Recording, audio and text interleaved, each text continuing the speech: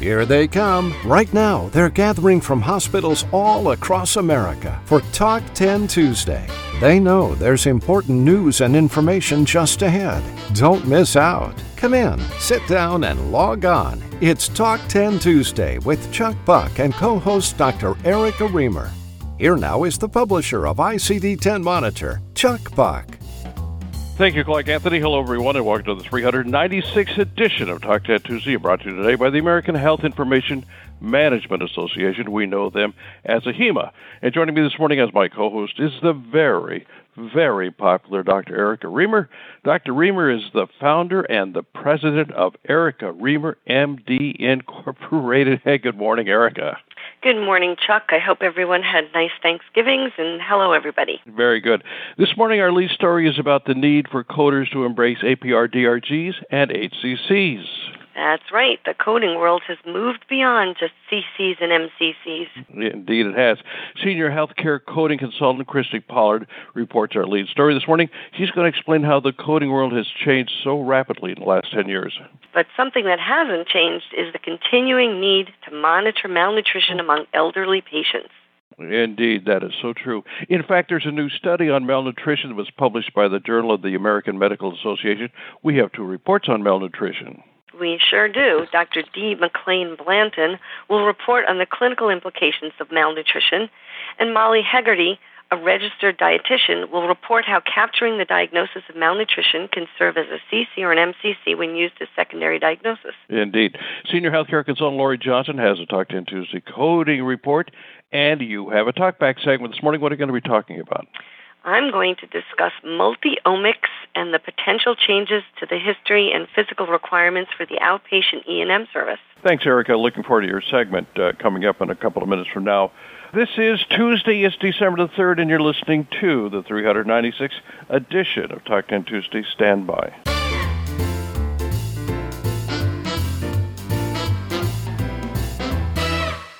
Accomplish big things in little time. AHIMA's on-demand coding webinars offer a timely, flexible solution to keep pace with the rapid changes happening in the health information industry. Walk away with new knowledge and know-how. All it takes is an hour. AHIMA's 2019 coding webinars cover topics like obstetric coding doesn't need to be painful, improving revenue integrity, the new frontier for HIM professionals, the value of complete quality coding audit program, and more. Visit ahimastore.org to browse all topics.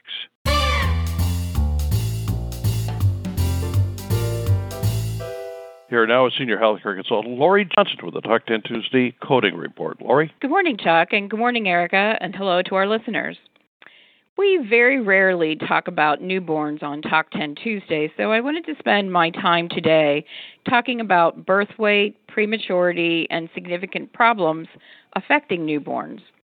Newborns are assigned MS-DRGs in the major diagnostic category of 15.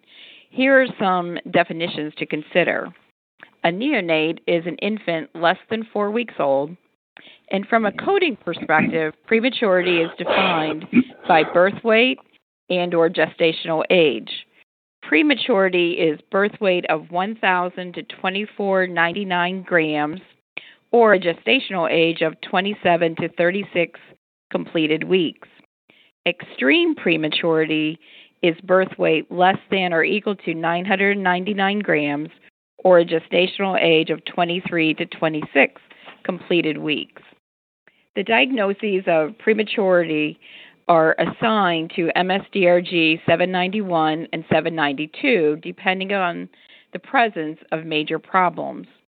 The diagnoses for extreme prematurity are assigned to MS-DRG 790. Major problem diagnoses may also impact full-term neonates, which is MS-DRG 793, or neonate MS-DRG 794. Examples of major problems include maternal conditions affecting the newborn, birth injuries, metabolic disturbances of the newborn, adverse effects of drugs, RH or ABO incompatibility, and some of the congenital deformities. From a clinical documentation perspective, the newborn record should specify if the infant was born inside the hospital or outside, if the condition is congenital or acquired, the gestational age, and being very specific about the birth injuries that occurred when the baby was born. Remember that birth weight is used by APR-DRGs and MS-DRGs and affects the grouping. The specific codes can be found in the MS-DRG Definitions Manual, version 37, which can be found on the CMS website. Back to you, Erica. Yeah, Lori, one of the things I actually find that people do sometimes with neonates that they need to be careful about is when you need to make sure that you use a P code for a neonate and an O code for obstetrics or the mom. So sometimes there are conditions that can, it can have an effect for both the maternal and the baby. Make sure P codes go with babies and O codes go with moms. Thanks, Lori. That's Lori Johnson. Lori is Senior Healthcare Consultant for Revenue Cycle Solutions, LLC.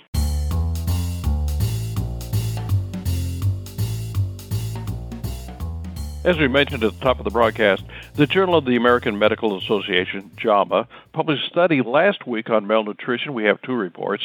First, we're going to hear from Dr. D. McLean Blanton. Dr. Blanton will report on the clinical implications of malnutrition. And then Molly Hegarty, a registered dietitian, will report on capturing malnutrition as a diagnosis. Here now is Dr. Blanton. Thank you. This is a meta-analysis about malnutrition, talking about its active nutritional support, clinical outcomes in medical inpatients. The clinical question is, does inpatient nutrition intervention make any difference? Included are medical inpatients, excluded are surgical patients, and everybody in an ICU on grounds that they may be more catabolic and harder to demonstrate an impact of nutritional support. In each of these studies, there's a treatment arm with nutritional support and intervention and control groups with no alteration of the hospital routine. So what does nutritional support include? Dietary advice, oral nutrition supplements and extra snacks, food fortification, and enteral tube feedings, think DOP-OFF, NG tube, but they specifically excluded TPN. So what did they look at? Their primary endpoint is mortality. Black and white, easy to identify. They also looked at several secondary endpoints, readmissions that were not elective, infections, functional outcomes, and nutritional outcomes in calories and protein in and weight gained during inpatient hospitalization. In the control group, the mortality rate was 11%. In the intervention group, 8.3%. That's an absolute change of 2.7% and a 25% relative lower mortality in the treatment group. And this is in hospital mortality and up to 6 months. The readmission rate in the control group, 18%. In the intervention group, 14.7 for 3.3% absolute change and 18% relative fewer rate of readmissions that were non-elective. In terms of nutritional outcomes, the control group took in 48 grams of protein each day. I have no idea how much that is. So I looked up how much protein is in an 8-ounce filet. That's 34 grams. So the control group got an 11-ounce filet every day.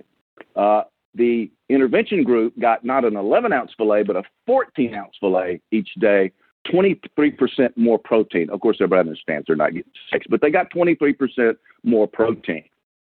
The intervention group got 27% calories. So what did that do to their body? The control group actually lost weight. They went down 0.4 pounds. The intervention group gained 1.4 pounds. So that's a 1.8 pound swing, significant. Well, how did they do in terms of infections? Was there any difference? No. With respect to functional outcomes, no significant difference either. So with intervention, they ate more in calories and protein. They gained weight instead of losing weight, and they had fewer unscheduled readmissions. But they did not have fewer infections, and there was no difference in the functional outcome. But I have to emphasize here, this is during the interim of these studies. Some were just during the duration of hospitalization. Some went out to 6 months. But mortality was higher in the control group. So what killed them? Was it their primary disease, or was it regular hospital food? My next question is, might patients do better if clinicians paid better attention to fueling them? If we thought of them as heat-generating engines that require high-quality fuel, might they do better? Malnutrition is a secondary diagnosis that started well in advance of admission and has no expectation of resolution during the hospitalization, so physicians' attention is primarily focused elsewhere. Now I'm going to beg a registered dietitian, Molly Hegarty, please show us how to fix this. Molly? Thanks, Dr. Blanton. I could not agree with you more, and so glad to be talking about this today. Malnutrition is so important, but physicians are busy and they're not trained well in nutrition care, but they're the ones that need to document properly and oversee the nutrition plan. Malnutrition is a secondary diagnosis, but it's really important from a quality and reimbursement perspective, especially in the acute care settings. And registered dietitians are the food and nutrition experts in this clinical setting on the care team. And what a lot of people don't know is dietitians can do a comprehensive physical exam, they can recommend the diagnosis of malnutrition, and complete a care plan to coordinate with the bigger team. This is really important in the coding world because malnutrition is a medical diagnosis that requires supporting characteristics along with an intervention and treatment plan. And that's where the dietitian is a great resource for physicians. Research shows that 20 to 50% of acute care patients are at risk for malnutrition, yet only about 7% of patients have a documented malnutrition diagnosis. This lack of diagnosis results in care management and discharge strategies that don't account for all of the patient needs. And as this article shows, malnutrition is a major risk factor associated with high mortality, morbidity, functional decline, prolonged hospital stays, increased risk of readmission, and very significant increased health care costs. So this JAMA article talking about nutrition support is really, really crucial. It's the future of medicine today. So we look to dietitians to complete this care plan, complete the physical assessment, and to work with the physicians to document this properly, because what a lot of folks don't know is that dietitian services are not reimbursable in the acute care setting in most cases. And so that's why it's so crucial to work with the physicians and with the care team to ensure that the correct diagnosis, the documentation, supporting characteristics are inserted into those care plans and into the medical record to ensure that we can have the correct DRG billing. And leveraging the RD's expertise is the most important piece of that. There are two really amazing physical assessment criteria that you can use. So I encourage both physicians and folks in the coding and billing space to go and talk to the nutrition department about what they can do, because they are truly the experts and can lend great value both in terms of patient outcomes and financial outcomes for many healthcare facilities. Back to you, Erica. Thank you so much. It really makes me crazy when I am consulting and a doctor says to me, well, that's not my job, it's the dietitian's job.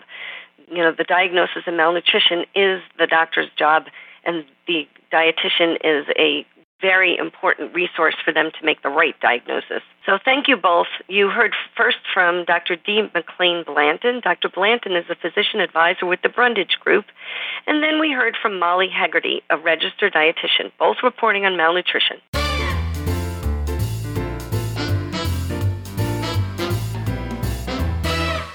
This morning, our lead story is about the rapid changes that have taken place during the last 10 years in the coding world, and how today a coder needs to embrace the new world of HCCs and APR-DRGs. Someone who has witnessed this rapid change is senior coding consultant Christy Pollard, who files this report. Christy? Good morning, Chuck. Well, 10 years ago, we started the ball rolling on ICD-10 implementation, and that kept our attention for several years. At that time, if you were learning ICD-10, you were ahead of the game and assured a place at the coding table for years to come. Well, those years came and went, and while it's fun and to sit back and reflect, like many coding professionals, I find myself looking forward to the next 10 years and wondering where to focus. is there a need in the future for coders in the traditional sense of having a person who reads the medical record and assigns codes? I don't think that need will ever dissolve completely, but the reality is if you want to remain relevant and competitive, you need to be more than a coder. We've entered the era where super coders will be the ones to survive. There was a time when the top of the coding ladder was in DRG validation, knowing which conditions were CCs or MCCs and the nuances of sequencing was enough. And while that's still an important skill to possess, the emergence of APR-DRGs for most state Medicaid plans has given hospitals insight into a new way of slicing and dicing their data to focus in on patient severity and risk of mortality. Understanding how documentation and coding impact APR-DRG reimbursement is a skill that coders should have in their back pockets along with their MS-DRG knowledge. Now, while APR-DRGs may not be so shiny and new, risk adjustment is. HCCs have really taken off over the last several years with different risk models popping up for certain payers. There may still be some hospital coders out there who view HCCs as a physician pro fee thing, but data for risk adjustment plans also comes from hospitals. And in my view, this really is the future of healthcare. I think it's critical that coders start learning the basics of risk adjustment and how documentation impacts those risk models. I also don't want to leave outpatient coders out of the mix. I don't want to make it sound like there's no future in the CPT realm. While HCCs are based on ICD-10 diagnosis codes, there are still plenty of payers who utilize CPT and HCPCS. There's a wealth of opportunity for outpatient coders, and that involves stepping outside of your comfort zone. Over the years, I've seen a general decline in the number of "that's not my problem" coders, but they still exist. A "that's not my problem" coder is one who focuses solely on CPT codes that begin with numbers 1 through 6 because everything else is hard-coded. In other words, not their problem. The future of outpatient coding lies beyond the safety of the surgical section of CPT.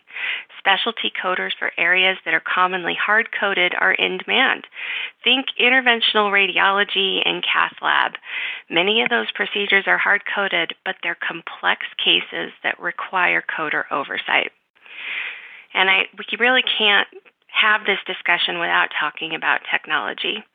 Artificial intelligence is taking a larger role in the coding process, whether it's computer-assisted coding, which aids the coder by highlighting text and suggesting codes, or simple visit coding, which completely automates the coding process for so-called simple outpatient encounters.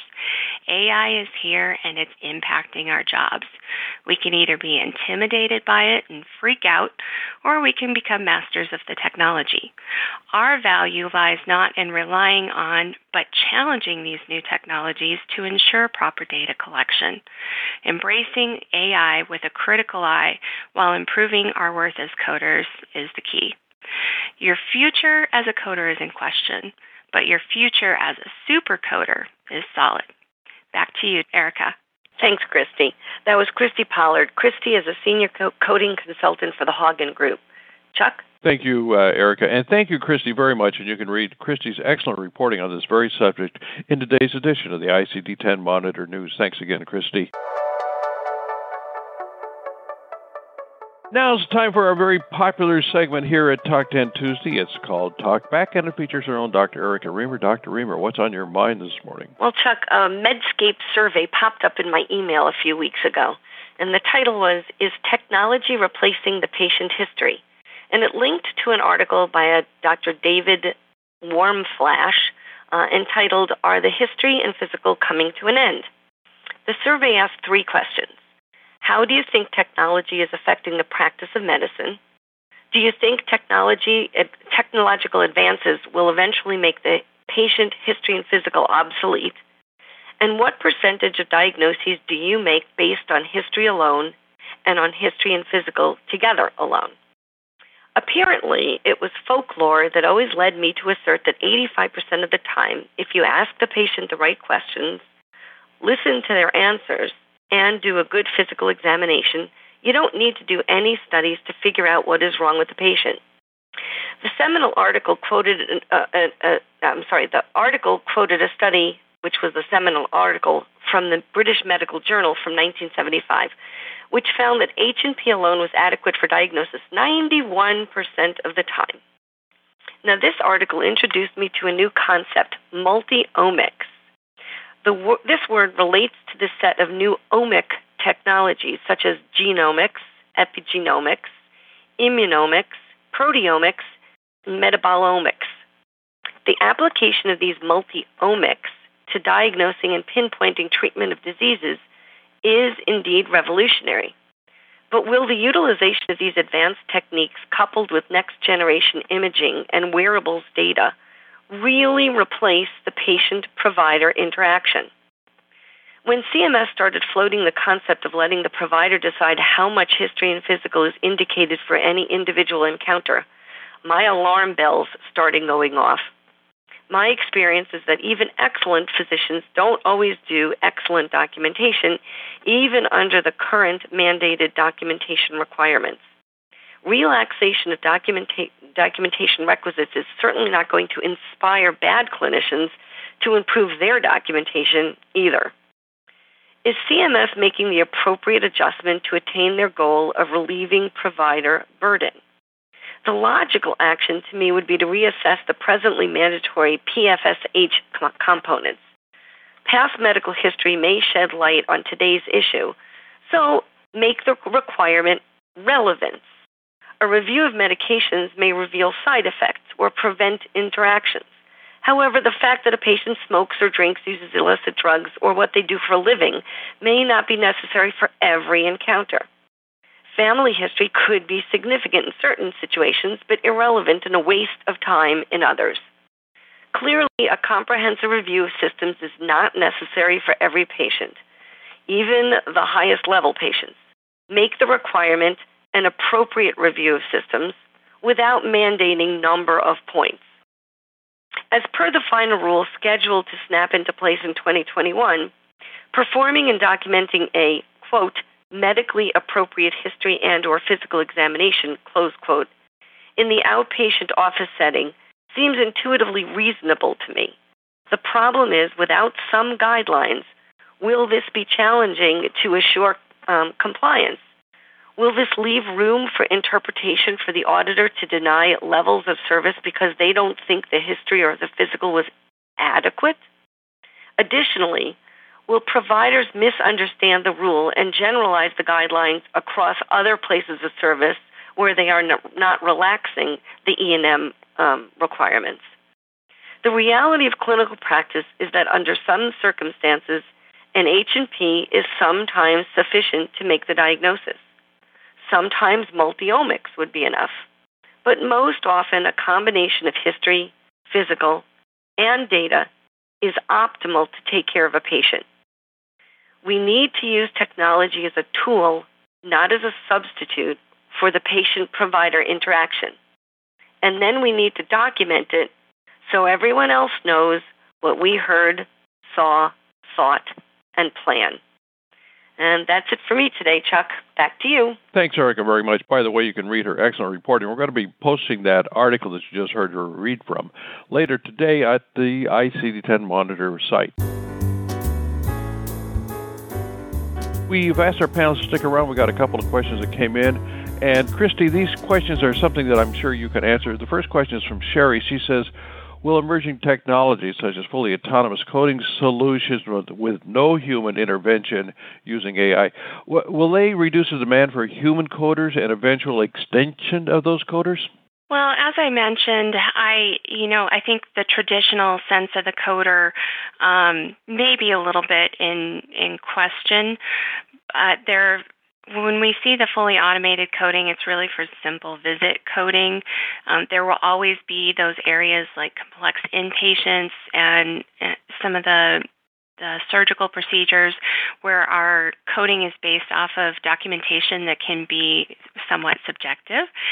And so I don't think it's going to, it may reduce the need. I don't think it will completely replace the need for coders, but it does really show the need for us to adapt and understand that technology so that we can become super users instead of, just being afraid of it. I'd like to pipe in on this one for a second.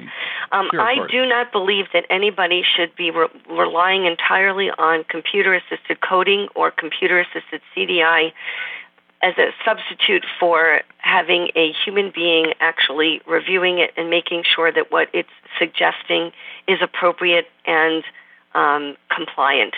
So I think that hopefully it makes people a little more efficient and productive, but I do not think that it would be adequate to have it replace the coder or the CDIS. I completely agree, Erica. And I would just add that I know of at least one facility that was doing simple visit coding and through their auditing process found that they were actually losing some revenue, so they brought it back in-house and stopped their simple visit coding.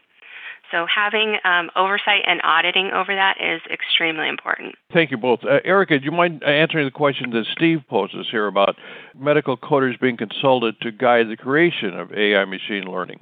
I think that what he's bringing up is, you watch a TV program and you think to yourself, did they have anybody in the medical field giving them any advice? Like, you would never do that. Like, that never would happen in real life. I would imagine that they do have coders and clinicians who try assisting them in making the algorithms, but I think that it takes a lot of testing to see whether the algorithms really bear out what was intended. I'm sure that they do have consultants. I don't know of any. If anybody is one, feel free to write us and let us know that you do it and you know that there's a lot of input, but I suspect they do at least have some. This is Molly. I can jump in, running a technology company myself. There is an art and a science for how technology can be used to enhance these clinical processes. So most companies will have consultants that are providing them guidance. They're doing rigorous testing. There's a lot of internal and external standards to meet and a high bar to get over. But with that said, we need more folks in the medical space, in the billing and coding space, that can speak both the language of healthcare and the language of technology, and that will be a really valuable commodity in the future. Very good. That's going to be a wrap for our 396th edition of Talk 10 Tuesday. I want to thank you very much for being with us today, and I want to thank our panelists, Dr. D. McLean Blanton, Molly Hegarty, whom you just heard, Lori Johnson, Christy Pollard, and of course, our co-host, Dr. Erica Reamer. And remember, no matter where you are, you can always listen to all of Talk 10 Tuesday podcasts anytime, anywhere, on any device, and it's free. You can listen to us on Stitcher, Apple, Spotify, and Google Play. And when you do, rate us. Give us a review. Until next Tuesday, I'm Chuck Buck reporting for ICD-10 Monitor and Talk 10 Tuesday. Thank you very much for being with us. Talk 10 Tuesday is a production of ICD-10 Monitor.